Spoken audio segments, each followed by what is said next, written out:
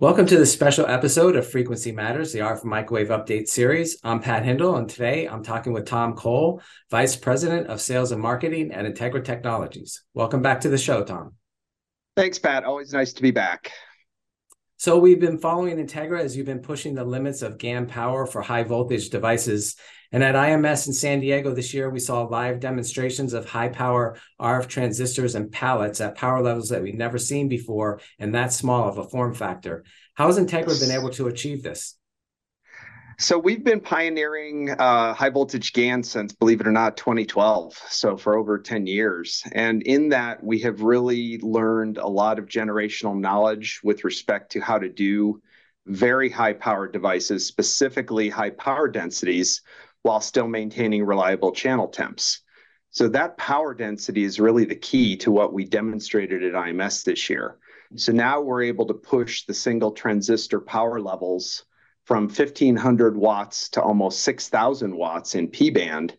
And we've taken, again, a huge leap for S-band as well, going from 700 watts to almost 2,400 watts per device.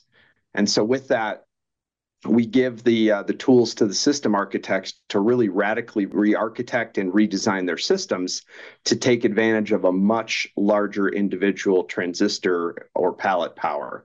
So that goes a long way towards helping somebody to what we kind of call realize swap C squared. So not just the size, weight, power, and cost, but also a massive reduction in complexity, which helps to drive these new generations of very, very high power systems in much smaller form factors than ever possible previously.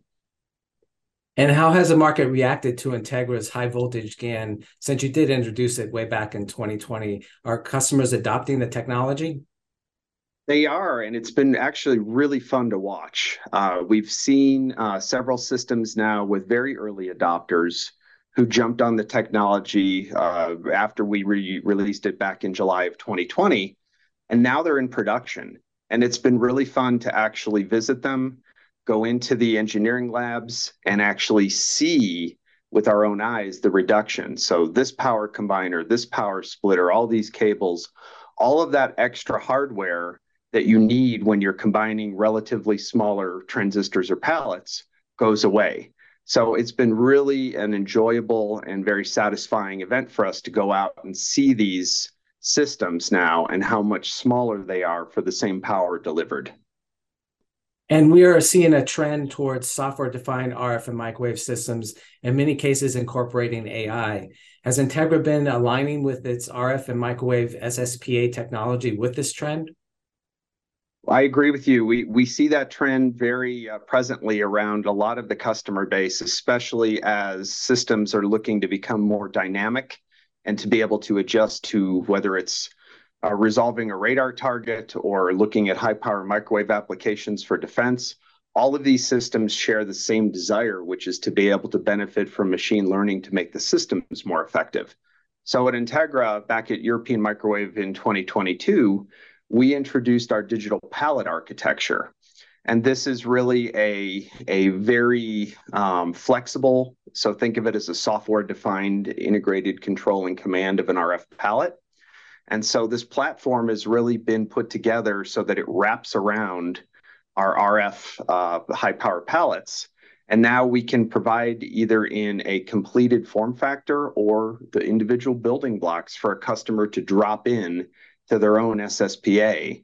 And that allows the maximum flexibility and an extension of our semi-custom approach, where a customer can now take that digital architecture and use it to wrap around an RF palette, command, control, health monitoring, and all the other functions that can be done with that.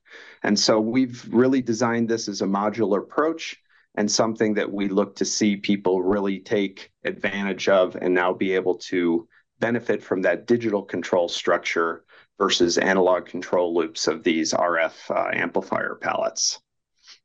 Yeah, I do remember seeing that European Microwave Week. It was a great small form factor with a lot of capability.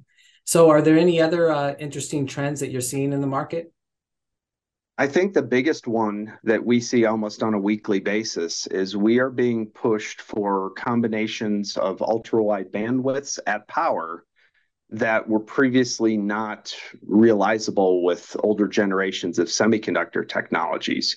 You just couldn't transform the bandwidth at power with conventional or previous generations of semiconductor technologies. So right now, one of our key initiatives that we're working with an agency and a number of industry partners is really to achieve incredibly wide bandwidths at multi kilowatts of power. And these are things now which would enable, again, system architects to take the advantage of these types of very high power devices and do form factors of very high power for defense applications in system form factors that were previously 10x the size. And so that's really an exciting trend that we've stepped up to that challenge. We're looking forward to producing more devices with this. And as you'll see here coming up in the next year, we're using some of this work right now to really mature our 5th generation high voltage GaN on SiC. And that's something that, again, will provide an ability for a system user to have a bandwidth at power that was previously unrealizable. So we're very excited and looking very forward to continuing to advance that technology.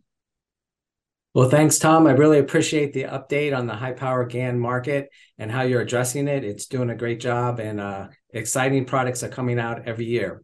So to our audience, you can find more videos at videos.microwavejournal.com. Thanks for watching.